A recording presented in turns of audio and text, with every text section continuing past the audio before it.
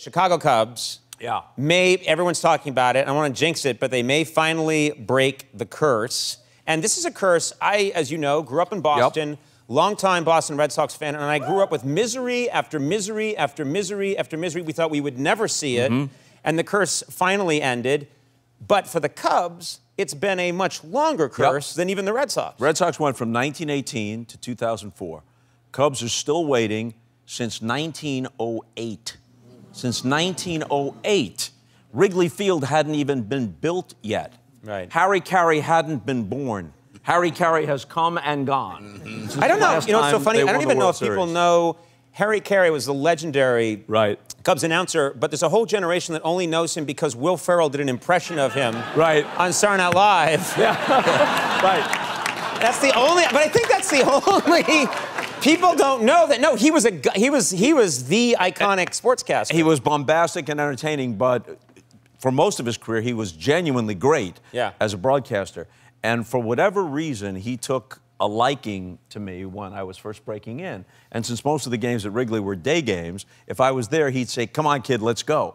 And he was known as the mayor of Rush Street. And he'd stay out till 3, 4 o'clock in the morning, didn't matter. And he could drink a case of Budweiser, which is why he was so effective at selling it during games. And so at one point, we're sitting in his restaurant, Harry Caray's, and people are just coming up to him, everything from pretty young girls to 90-year-old men, and they all adore him, and they want a photograph and an autograph.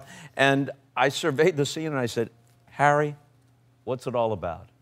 And with those big glasses and that rumbling voice, he goes, "What's it all about, kid? What's it all about? I'll tell you what it's all about. Booze, broads, baseball, and bullshit."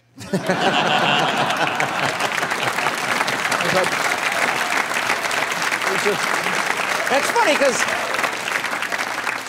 later in his career, there were moments where he was not always politically correct. Fair? Yeah, I don't even know if I should tell this story because it would have gotten any of us fired right on the spot. Right. When it happened in the 1990s, the Cubs had a well-traveled shortstop named Jose Vizcaino, and there was a pop into shallow center. And Vizcaino went out, and the center fielder came in, and they looked each other off, and it dropped between them. And Harry is doing the games. And he's on the air. He's on the air, and mentioning people's birthdays, and mispronouncing people's names, and talking about where he's going to be going for dinner, and saying whatever occurs to him. So the ball drops, and he was like a fan. He'd be so exasperated if things didn't go right for the Cubs. And he turns to Stone and he goes, "Steve, here's what I want to know. How can a guy from Mexico lose a ball in the sun?"